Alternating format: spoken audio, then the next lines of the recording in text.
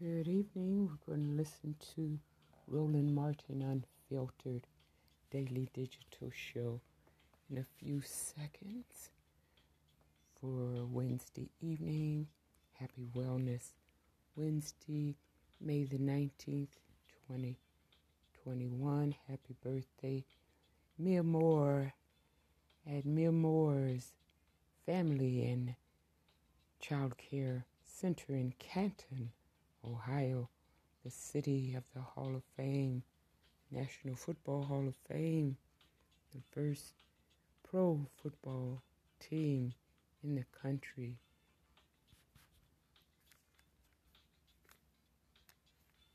Mia Moore celebrate 1 year for every year of life that God has blessed you with.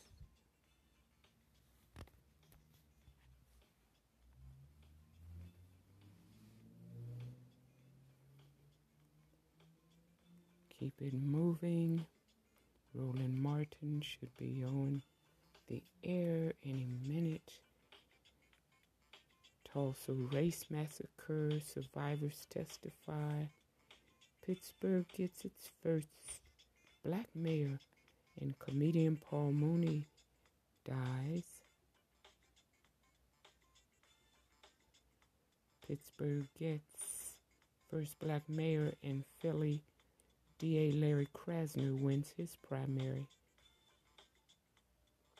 New lawsuit filed challenging the state's discriminatory election laws. Washington Governor Jay Inslee signed bills that improve accountability for law enforcement.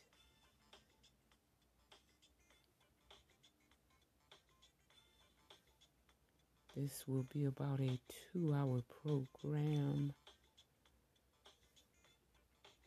It was streamed live earlier this morning from Washington, D.C. So here on the coast, we're about 3 hours behind Washington, D.C. on the east coast of the United States.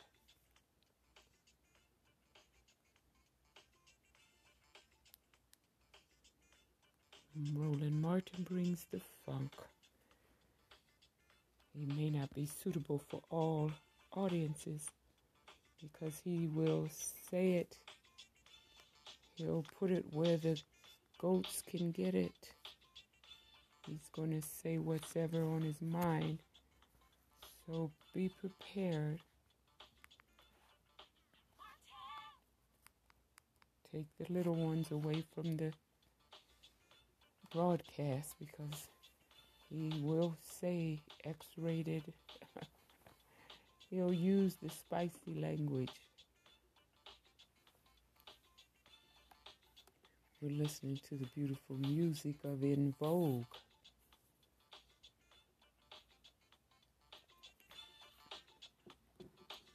He wrote a special song for Uncle Roro, Roland Martin.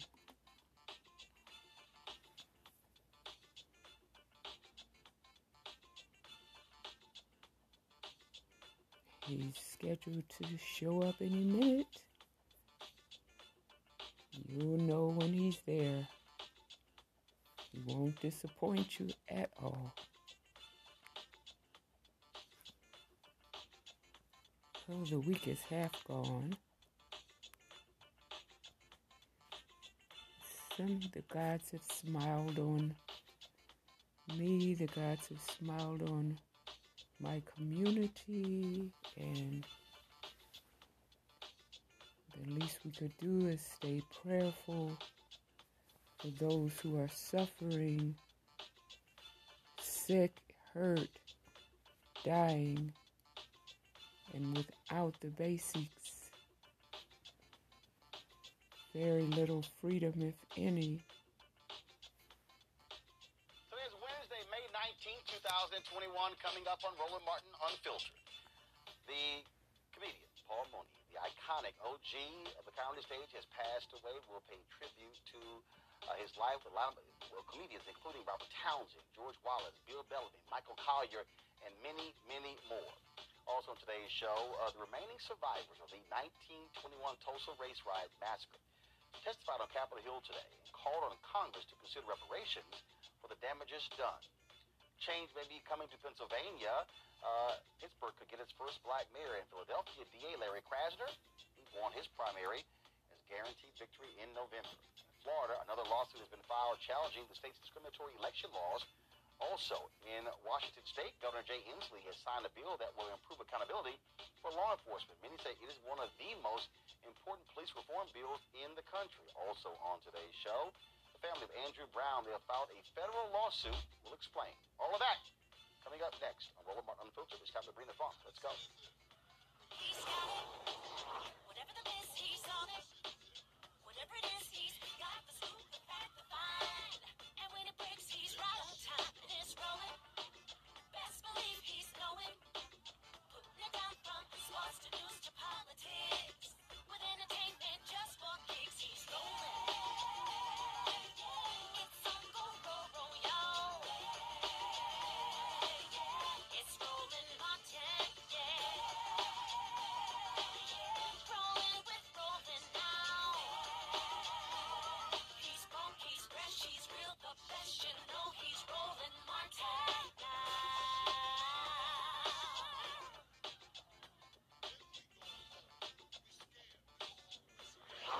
Martin.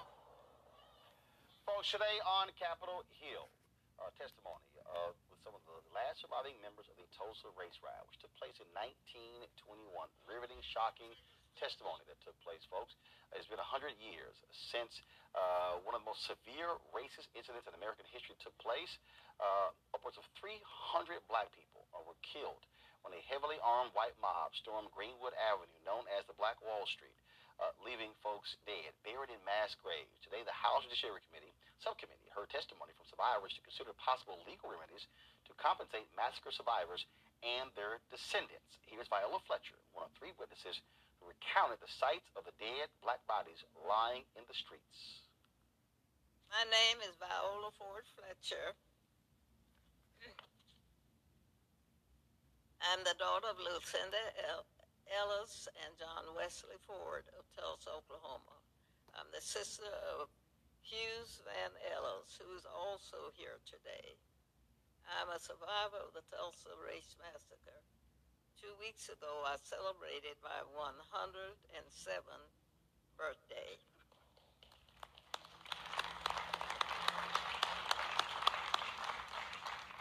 Today, I'm visiting Washington, D.C. for the first time in my life.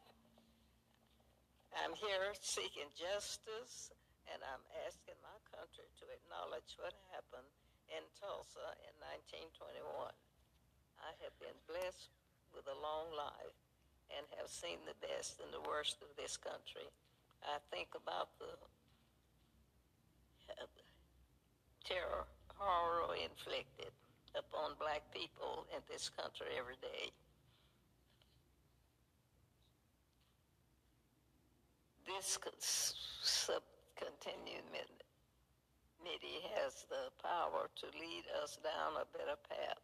I'm asking that my country acknowledge what has been happened to me, the traumas and the pain, the loss, and I ask survivors and descendants to be given a chance to speak, seek justice, open the door. All of you know how easy it is to deny that a violent mob threatened your lives and took your property. For 70 years, the city of Tulsa and its stream of charmers told us that the massacre didn't happen, like we didn't see it with our own eyes. You have me here right now. You see Mother Randall, you see my brother, Hughes Van Ellis. We live this history, and we can't ignore it. It's our lives with us. Oh, my goodness. We lost everything that day, our homes, our churches, our newspapers, our theaters, our lives. Greenwood represented all the best of what was possible for black people in America and for all the people. No one cared about us for almost 100 years. We and our history have been forgotten, washed away. This Congress must recognize us and our history. For black America, for the white Americans, and for all Americans, that's some justice. Was that it? Thank you. I thought it was another page. Do you want to say anything else? Anything else you want to say? No, it's not. Thank you very much. We appreciate very much your testimony.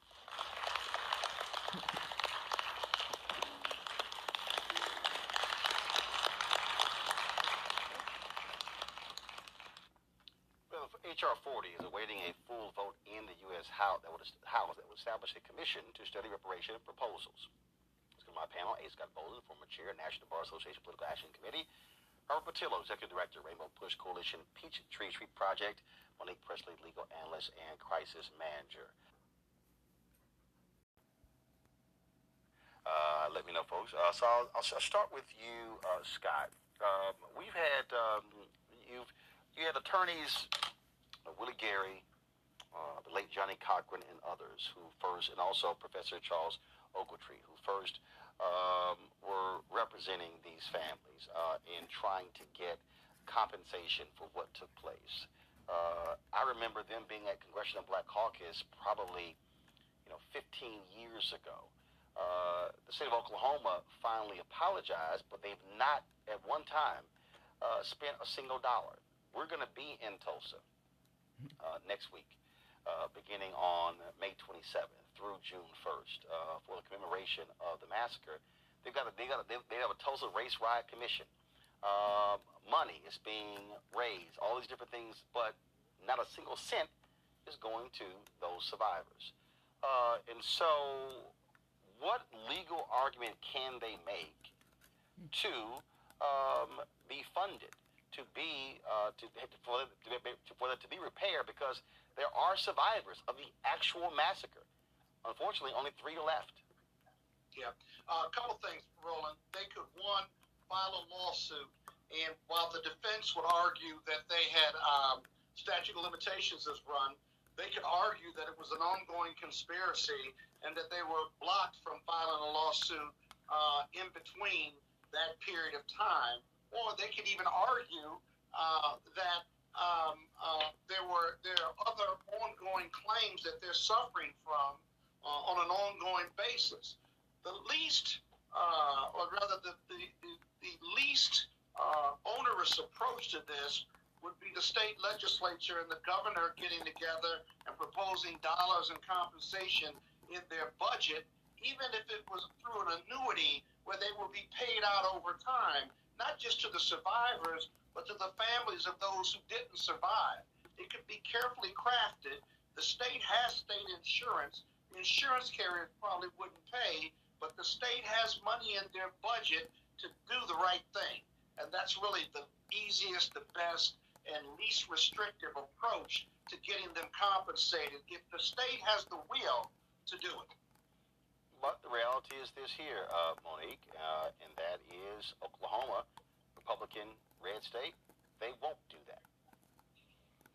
Done it a long time ago. If they had any interest whatsoever in doing the right thing, it would have already been done.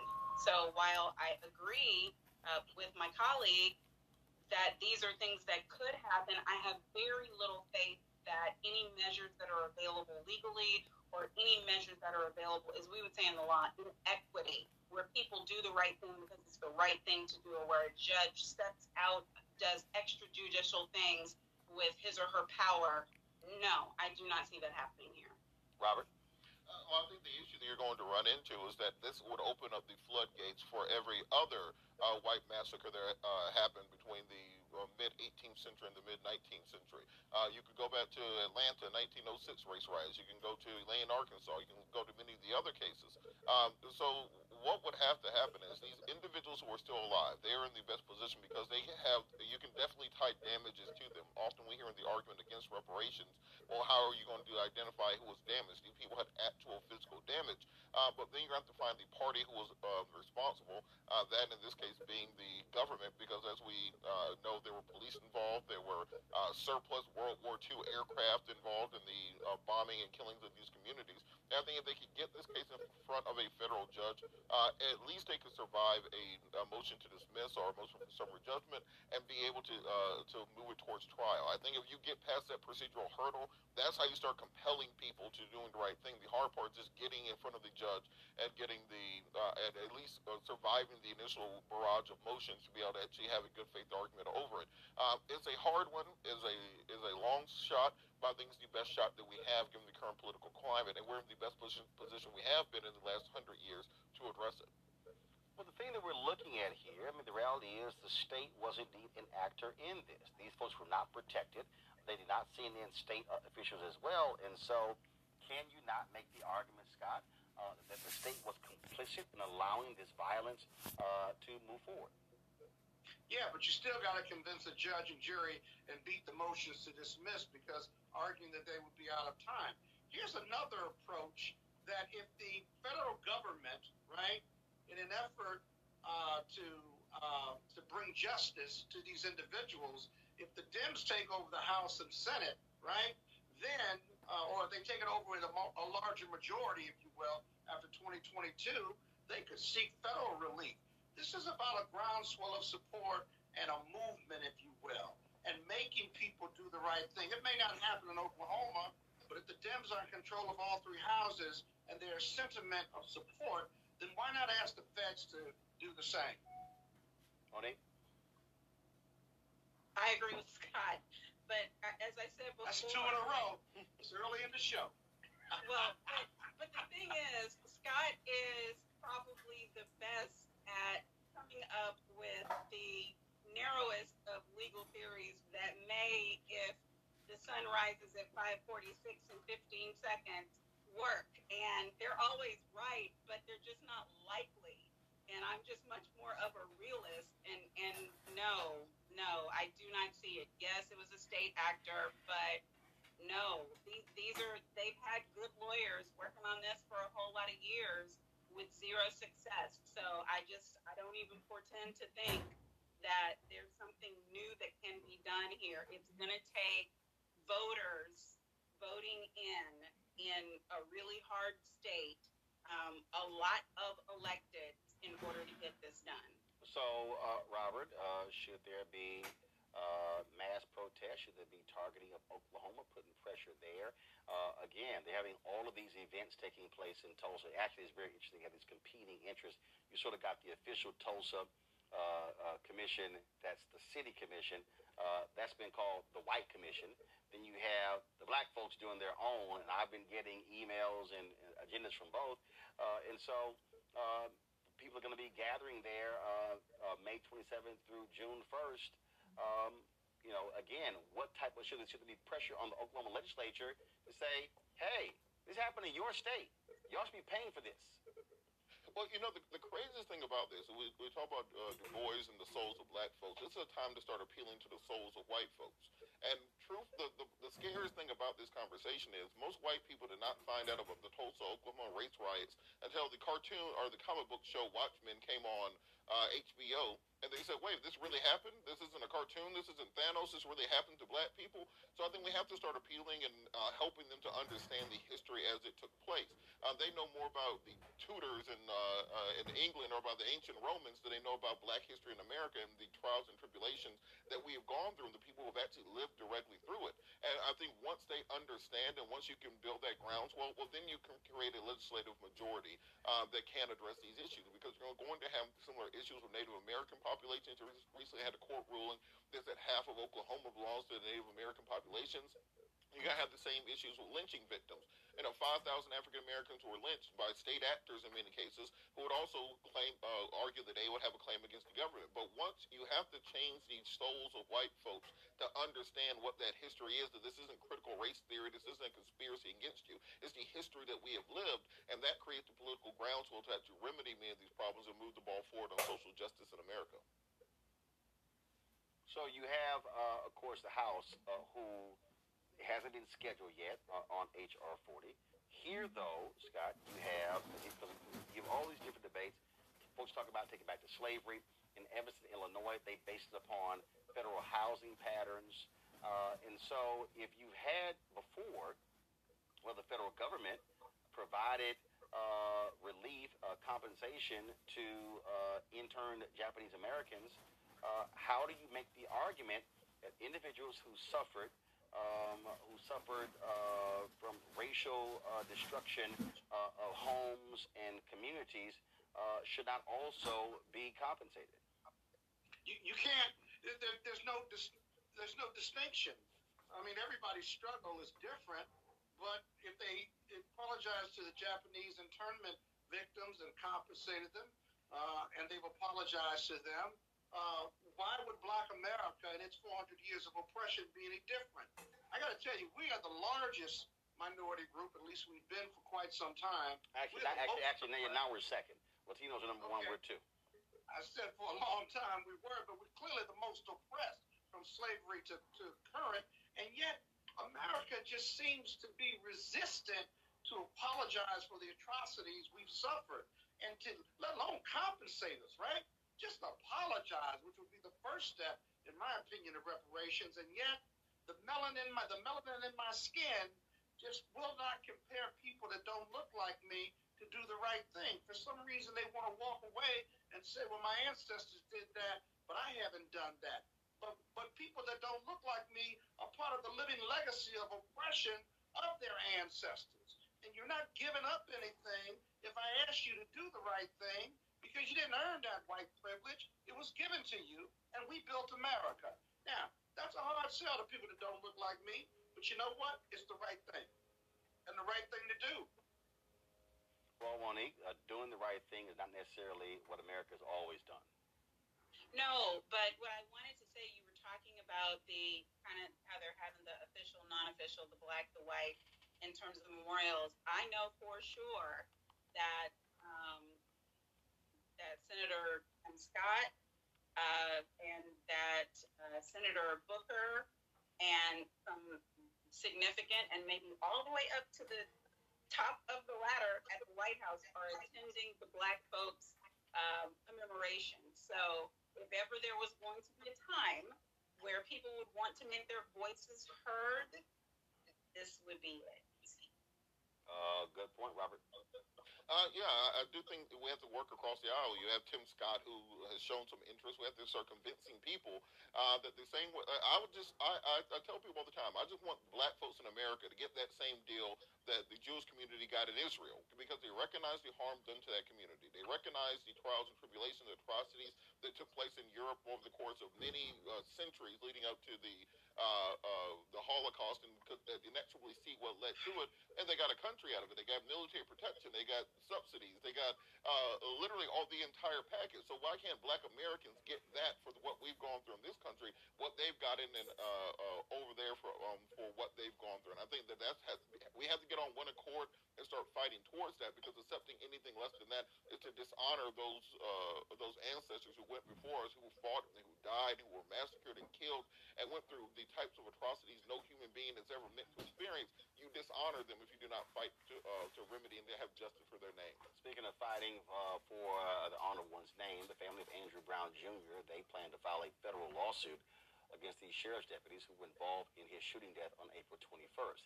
This comes after yesterday's news conference where DA Andrew Womble Jr. announced that the shooting was justified and he was not going to pursue charges against those particular officers. Chase Lynch, who is one of the attorneys for the Brown family based there in North Carolina, he also says the family is demanding that the family wants to see full unredacted body camera footage as well as details from the State Bureau of Investigation, who the DA said led their particular led the investigation part of this. Monique, what about that in terms of the lawsuit with the family against the sheriff's deputies in federal court? I don't see it holding much promise.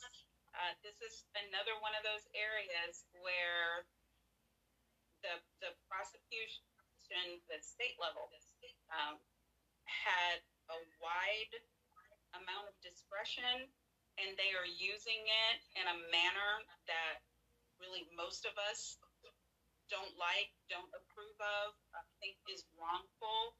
But the federal standards are so different than that, that I don't think that there will be any hurry up because a lawsuit is filed. And I say this at risk of every single lawyer who's on this case because I know them, but this just to me is not the winning strategy. So, Robert, what is a winning strategy? If you're the family, what do you do? Because the only thing left is what? Wait for the FBI to see what happens with their investigation?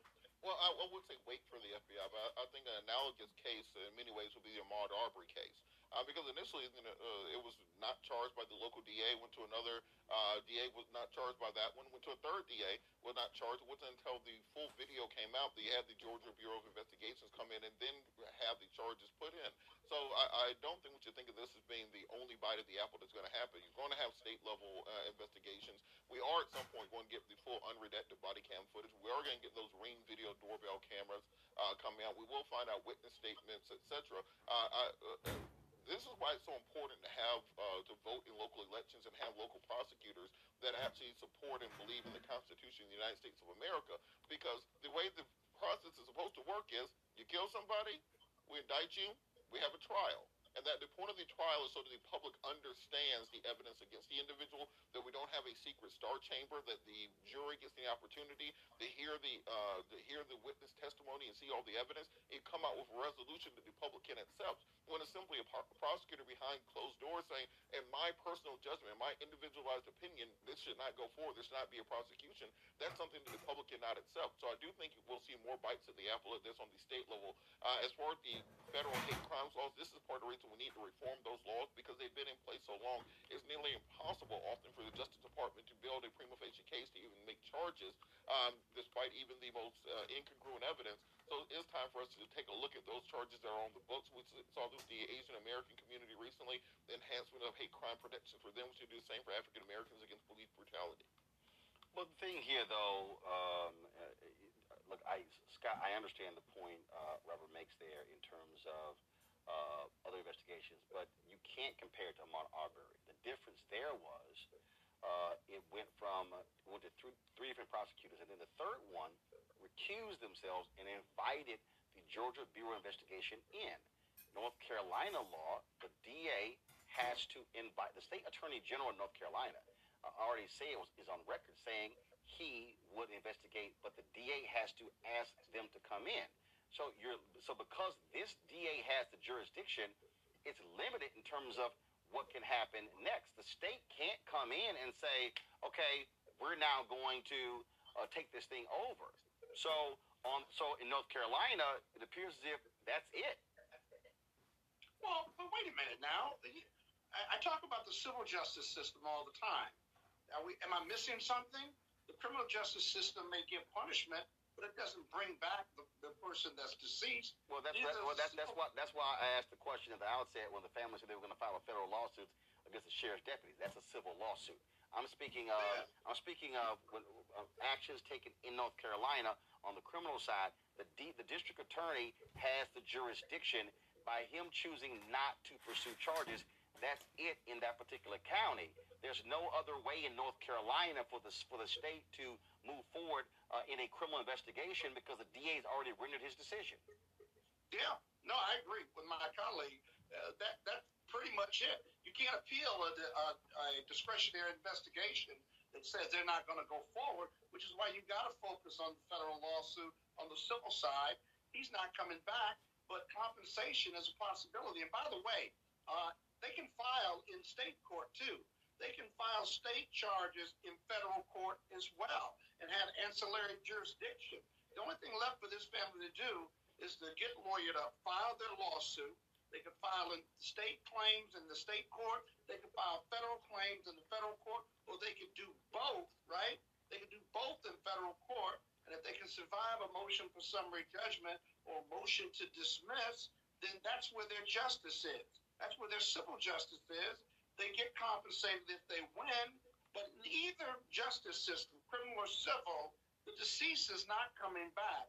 And you can get discovery, by the way. You can get mediation on the civil side, and you really can take the depositions of the bad actors. You can take the depositions of the state actors, if you will, as well as the DA in a civil proceeding, and you get a lot more evidence and a lot more information about what happened and the exposure and liability of not only the state, but also the bad actors through the civil justice process. Well, how about this, Robert, and weigh in on this one here, okay? So this DA made a decision. What are the people, first of all, this DA is running for office, Superior Court judge. What if there's a new DA? Can a new DA pick it up and actually indict? Absolutely, they can, but and also there's another factor. Remember, the judge ruled that this information cannot be made public for 30 to 45 days when the body cam footage will be released to the public. There's every chance and every opportunity the information gets made public, and there's no pressure put on the DA to at least reopen the case or to invite the Attorney General in to be able to investigate it from a state level. So I wouldn't give up on this just yet, because I do think that as information becomes more public, as public outcry, these people are still public officials who have to respond to the will of the people, and as that stuff grows, you may see this reopen and see another opportunity to have criminal justice in the case as well as this civil justice that Scott mentioned. Monique, you're shaking your head. Because no, the prosecutor is not supposed to respond to the will of the people. That is exactly the opposite. I mean, the reason why we protest is because we protest an injustice. That doesn't mean that a prosecutor who's doing what he or she believes the law requires is supposed to change their decision, even a discretionary decision, based on the fact that people are angry. Based on the fact of oppression and relief, a new prosecutor certainly can do that. One second, Scott.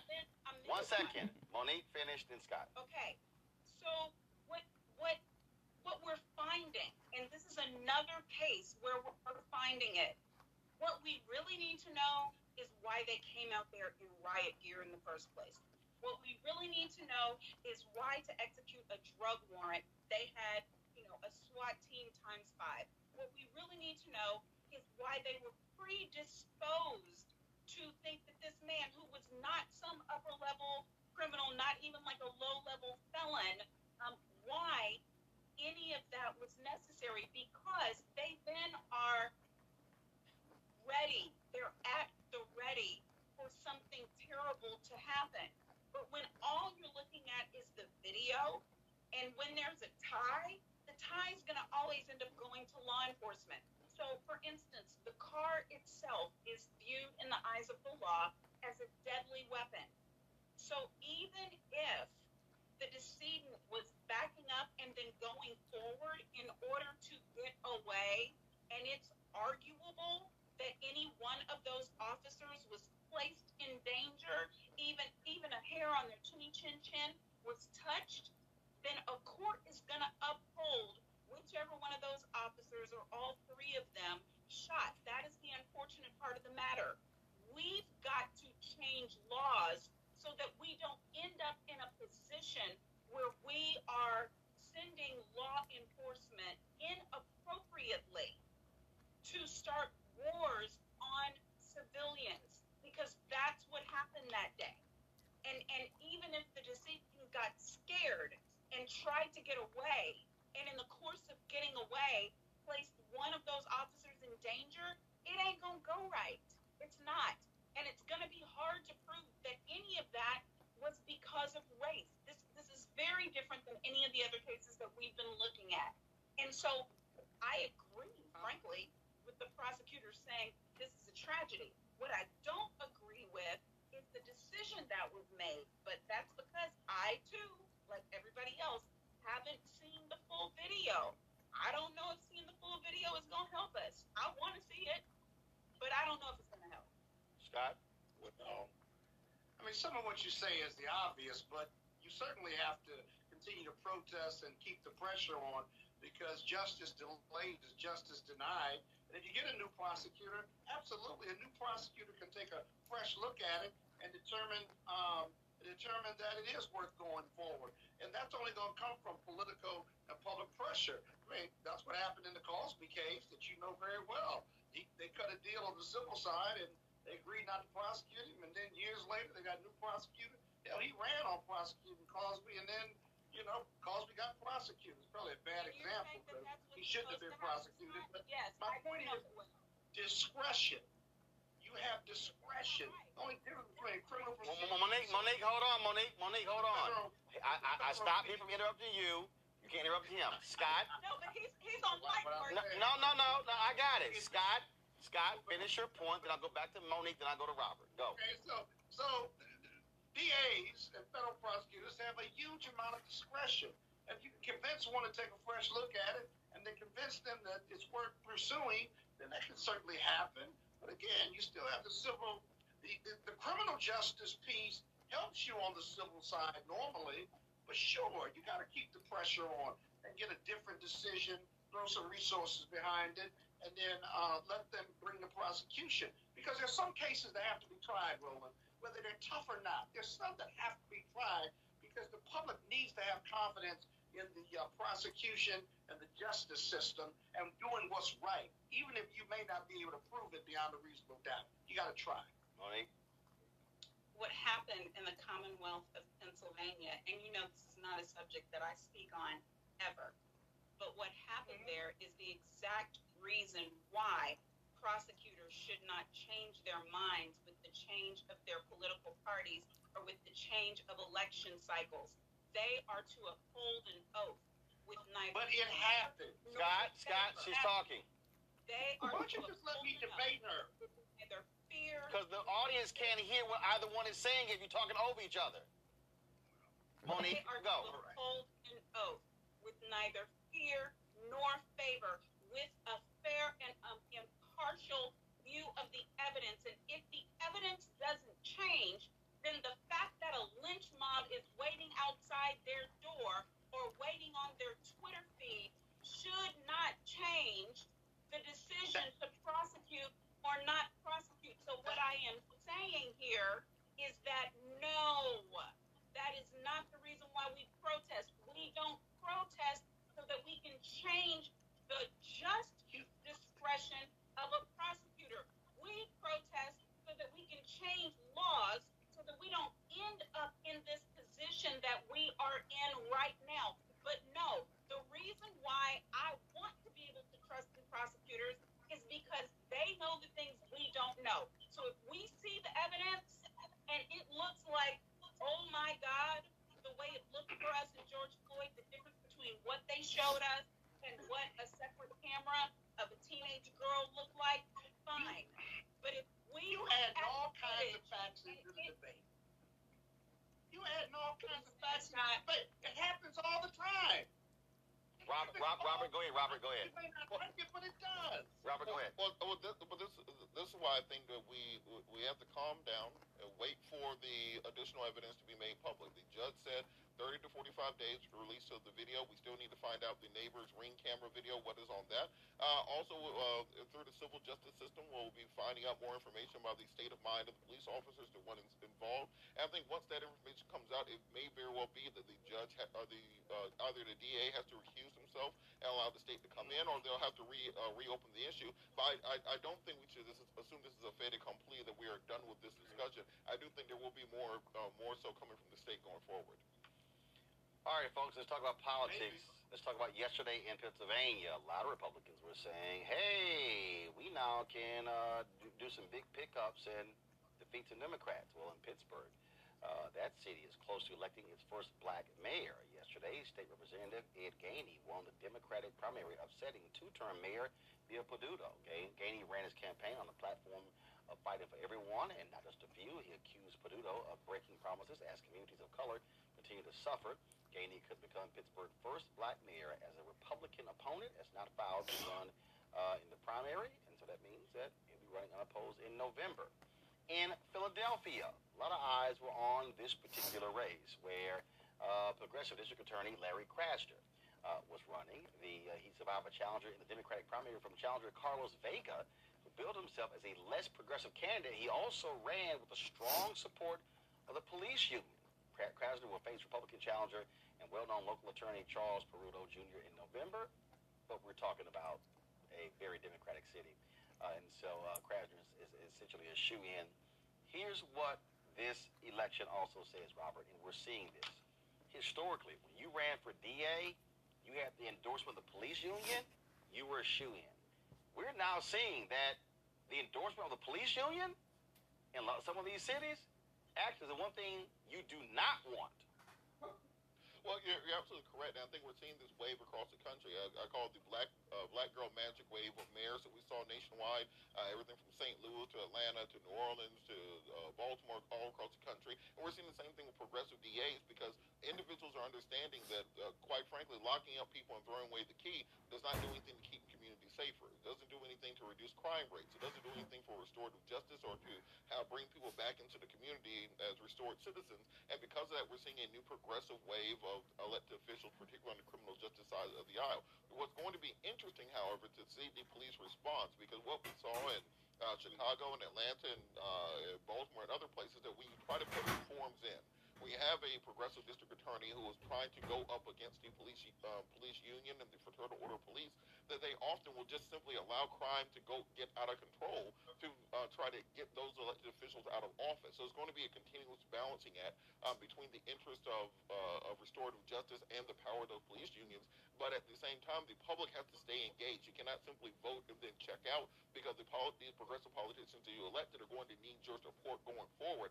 Otherwise, they will be politically crippled. We're seeing Keisha Lance Bottoms not running for re-election in Atlanta, partially for that reason. The police decided that if they were going to have to face sanctions for anything they did, they would simply let crime run out of control. So we're going to have to be focused and cognizant of that and make sure we keep electing more progressive elected officials and holding these people accountable. We saw Monique in Los Angeles where Jackie Lacey, African-American woman, was the DA. She got defeated.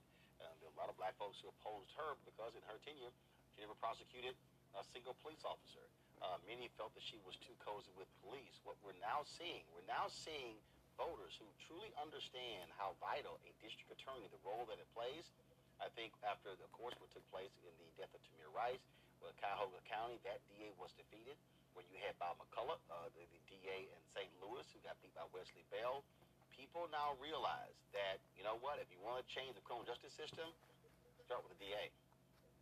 Yes, and as I've said on this show probably at least 15 times, we want district attorneys, county attorneys, state's attorneys of conscience, not necessarily of a particular color. Lacey is the prime example of that. Do I want more black and brown folks in these offices? Yes, because I believe based on life experience, based on cultural experiences, they have a better understanding of the people whom they will be making discretionary decisions about whether to prosecute or to not, whether they can offer deferred adjudication, whether they can offer some kind of enhancement in order to bring a young person along without them going into crime again, keeping recidivism rates low. But here's Lacey. She had no problem prosecuting black people, just not cops, right? And I know some of the black people she had no problem prosecuting. Again, we talk about the same stuff tonight I'm trying not to talk about. But my point is, we do see with a Kim Fox, we do see that really made no sense whatsoever. But what's she talking about? What's she talking about? Do you not know the Lacey history as it concerns me? You talk about stuff we talked about before. Don't want to talk about now. Just go on. Keep going. Okay. So my point is, you know what? You had to be there to get it. My point is, and clearly none of us were there. It's not color. Will you leave her alone, Roland? It's conscience, but color helps. That's where I'll leave it. Well, but you all, let's remember, these elections are in cities, democratic cities, I think. They're black folks, and I think you can make the argument Roland suggested, but it's a drop in the bucket compared to other DA races all around this country. Law and order still reigns. I think it's changing, but it's incremental. And in the end, people who run for the DA's office, they either run for balance, they still want the police union endorsement, until the police decide that they want excellence, and they want to be bigger, better, and brighter, and that they don't mind body cams because body cams keep them honest and they're not doing anything they're ashamed of. It's a long road to hoe. It just really is. But I hear you, Roland. I think you're right about that. But I think it's incremental compared to a movement or a wave under these circumstances. I'm glad people are voting down ballot, though. I'm glad they're understanding after you pushed them and others have to vote in all elections and vote in all precincts or vote for every office that's on the ballot. So that's good, though. But I don't think that's a big dip yet. Well, Scott, I would disagree. I do think it's a wave because if you look at where the progressive DAs are getting elected, it's in the places that black people actually live at. So maybe in the middle of Des Moines, Iowa, they're still on the whole Bull Connor law and order thing. But if you look at Atlanta, where we have Keith Gamage as the Solicitor General, Fonnie Willis is the DA. If you look at Baltimore, Marilyn Mosby, who decided not to prosecute minor crimes, the places where we actually live at, we're asserting actual political control there. But here, and 1 second, hold on 1 second. 1 second. No. And also, look, we also saw in 2020. We saw it in Fairfax, Virginia. We saw it in other places where popular DAs were defeated. Counties there in New York State as well. So the reality is, we are seeing. First of all, what we're seeing is where people are now actually challenging DAs. After Michael Brown was killed, Bob McCullough had no competition. It was in the next election when Wesley Bell ran against him. And so we actually are seeing that. We're now seeing people who realize that, wait a minute, if we go after the DA's job, no. If we go after the DA's job, then that has a direct impact on criminal justice because they're deciding who gets prosecuted and who doesn't. And so what we're now seeing is you're now seeing grassroots organizations that are putting money behind progressive candidates. And so we are seeing a shift take place in this country, and it has to start somewhere, and it's already started. Well, maybe, but I guess... It is. Not maybe, it is. I can't deny those elections that you're talking about. Well, don't say maybe, it is. Look at how effective those progressive prosecutors are or can be, because they're limited by the police union and the police culture that is still not comfortable with their consciousness. No, they're not. Until Scott, that changes, that's just wrong. You're not going to have No, Scott. No, Scott, you're wrong. No, you're wrong, Scott. Scott, you are wrong. You are wrong. The job of the DA isn't solely about prosecuting cops. What we have seen by electing progressive DAs, we have seen expungement of marijuana convictions.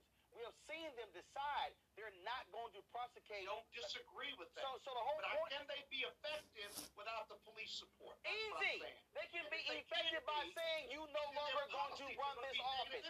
For instance, you saw in Chicago where a prosecutor went to court and essentially gave the police version of a shooting of a 13-year-old kid. When the real story came out, Kim Foxx like, you got to go. So the old way of doing business where we could do whatever we want.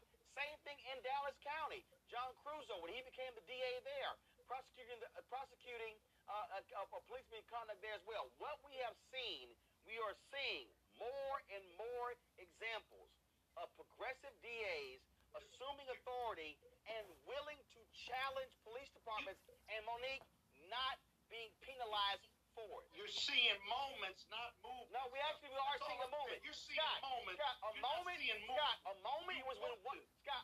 when one or two are elected.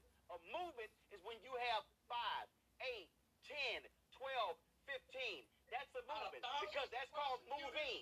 You're not making a dent. You want to. That's your liberalism telling you that this is a movement. It is, and it's minuscule. I'm sorry. If you go from 1 to 15, what the hell is that than a movement? What is that? A movement out of 2,000 prosecutors. You got a little moment. You got 15 Scott, moments. it's a movement. It's a movement when they're also being impacted in the major cities where black folks are mass incarceration. Monique, go ahead. Thank you. So, yes. This one, Monique?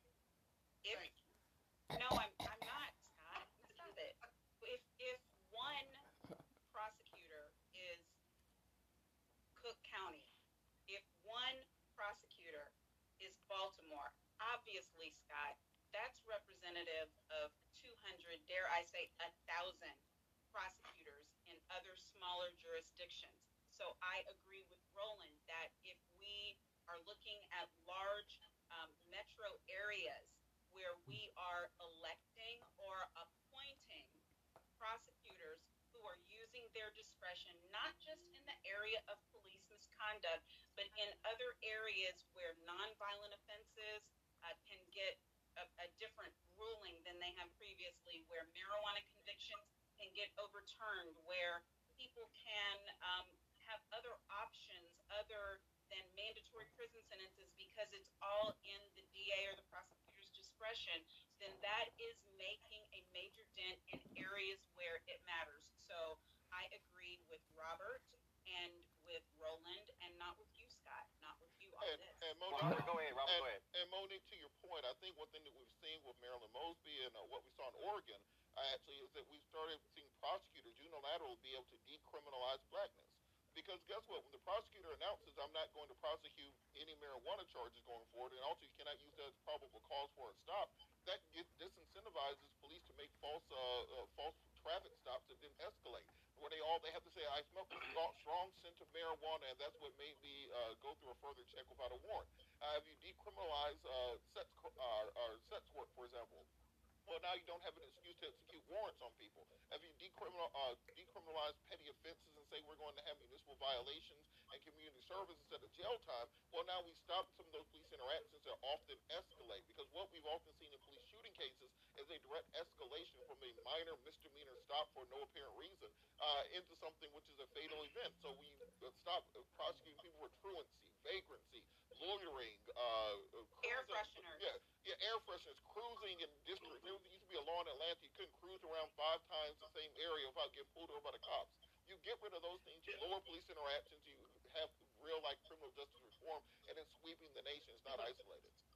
Yeah, but guys, I don't disagree with any of that. I just don't think it's a movement. It's a moment, if you will. Well, Scott, define a movement. Okay, Scott, define a movement. How many? How many is a movement?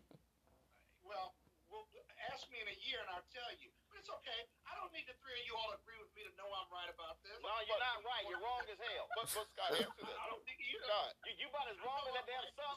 You about as wrong as that damn sunlight in the middle of your face on this video. look, Scott, what major city right now does not have a progressive DA? If you look at our major county, if you look at LA, if you look at Chicago, DC, Baltimore, New York, Atlanta, Miami, Dallas, Texas, Houston, all of them have major progressive DAs who are trying to push through these sorts of reforms. So if every population center is already being led by a progressive movement, I don't see how you can say that's not a movement because, Montgomery, Alabama, or, Brunswick, Georgia doesn't have a progressive DA yet. I said my piece. Anything else? Got it. Hey, folks, breaking news. The House just voted 252 to 175 to create an independent commission to investigate what took place on January 6th. That number is a huge number, 252. Remember, the Republican majority leader was not going, Kevin McCarthy announced he was not going to vote for it. Even Representative Steve Scalise, he actually whipped and said the official position of them was not to support that, but clearly there were enough Republicans who said, no, this needs to be investigated. It needs to be done. And so it's a major embarrassment to the likes of Kevin McCarthy and others that they were not able to keep their people in line to vote against this. As I said, 252 to 175, that means about 40 plus Republicans chose to vote alongside the Democrats on this particular bill here. This, folks, says a whole lot, if you will, about exactly what's going on. And if you want to understand where Republicans are in this country, all you need to do is listen to Congressman Tim Ryan of Ohio, who excoriated Republicans on the floor of the House as they were debating this bill. Listen. Recognized for 30 seconds. I want to thank the gentleman from New York and the other Republicans who are supporting this and thank them for their bipartisanship. To the other 90% of our friends on the other side of the aisle, holy cow. Incoherence.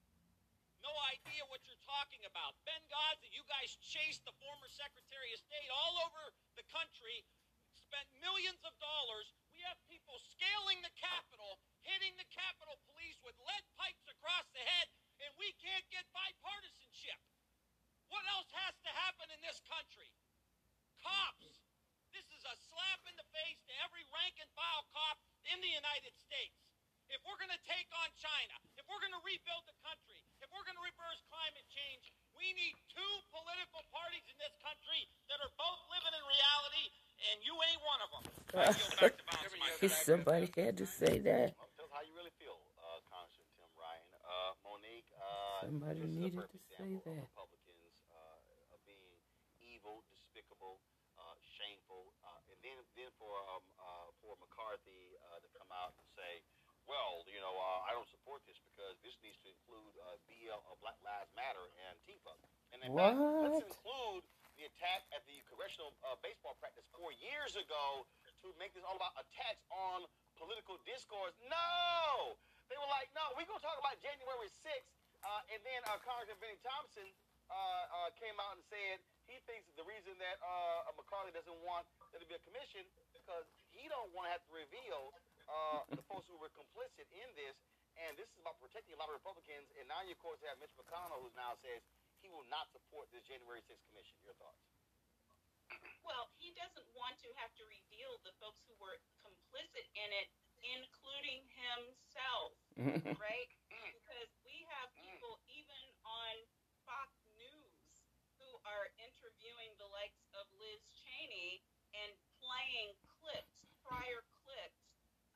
Who was it? Scott Wallace? I can't remember who it was right now, who was interviewing McCarthy and saying, did you or did you not, basically doing an attorney-level cross-examination, have this conversation with then President Trump on January 6th where this was revealed, and McCarthy denied it, right? But I think that they've got the goods on it.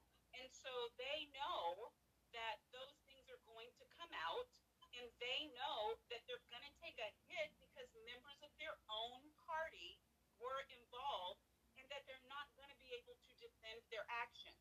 So instead of having to do what they're going to have to do now, which is defend it in front of the American people, they wanted to first be opposed to it and throw up every ridiculous reason they possibly could to be opposed to it, which just shows, again, they are identityless, they are amoral, they are not interested in anything that represents even the aims or the intent or the values of this country or of our Constitution. We have only one party right now and some independent folks who are doing that. These folks, no, you cannot count on them for anything. The progressive group State of America, they dropped this 30-second spot that pretty much sums it up. Democracy is not in crisis. We await the inauguration of Joe Biden as president. Are you serious? No. I think we've heard from many Congress people that they saw that there were other Congress people while they were theoretically hiding out, tweeting out the locations of the Speaker of the House to the mob during the actual Capitol riots. That there were Congress people who were giving future rioters tours of the White House, even though the Capitol is on lockdown, in the days leading up to it. I think Republicans are realizing that the MAGA wing of the party is not only complicit, but probably the leaders of much of this movement. And when Mitch McConnell sees and says, well, Hawley and Ted Cruz will probably be expelled from Congress after these hearings, they realize they have to come out against it. So this is all the more reason for the American people to demand this type of commission and demand that people are held accountable for what they did, because this is nothing short of treason. The way that they have run after and tried to accuse everyone else of treason while doing it themselves, I think is amazing and galling. And this is why it's so crucial to have this type of commission, to have the Department of Justice is ready, willing, and able to prosecute. Yeah, but this is just sheer lunacy too. But this is Trump's lunacy. I mean, I don't know how the Republicans take this position, let alone challenge the election after the insurrection, go right back in, and then believe presumably can get reelected.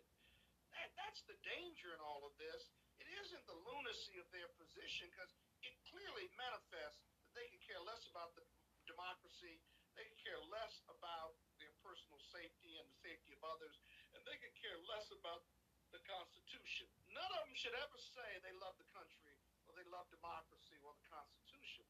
But what's really sad and demoralizing, excuse me, is that they can take these positions that are anti-American positions and fully expect to get reelected, Roland. I got you. That their constituency will continue to support this lunacy. Because they believe in white supremacy. Folks, I certainly appreciate it. We're going to leave it right there. Scott, Monique, and Robert, thank you so very much. Folks, when we come back, our tribute to the great Paul Mooney, who passed away today in Oakland at the age of 79. It's next on Roland Martin.